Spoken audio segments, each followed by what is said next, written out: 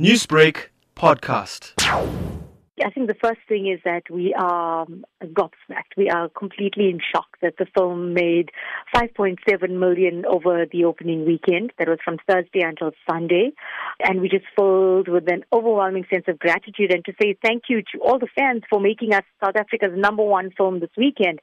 I asked someone at our distributor to please find out when it was the last time that a South African film was the number one over the weekend. And he said it was in 2015. So it really feels like a historic moment for us. It feels like it's so celebratory. We're so excited. We cannot believe the love and the support for this film. I have often said that the fans have demanded the sequel, and they asked for it, and we delivered. And they just still continuing with the outpouring of love and support, and still going in their numbers to watch the film. Just thank you to every single person that bought a ticket and went out to support a local film.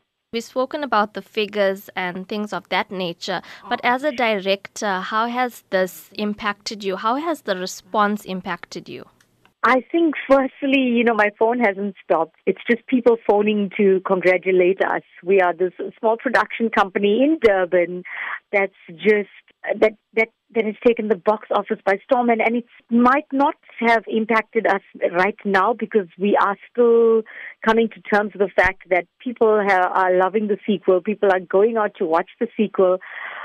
But what I do know for sure is that by next week, when I have a quiet moment and when I have a chance to sit down and think about this, there will certainly be a smile on my face to know that South Africa can be so proud of a South African film, and to know that we are in some way playing some part in building the filmmaking industry in our country.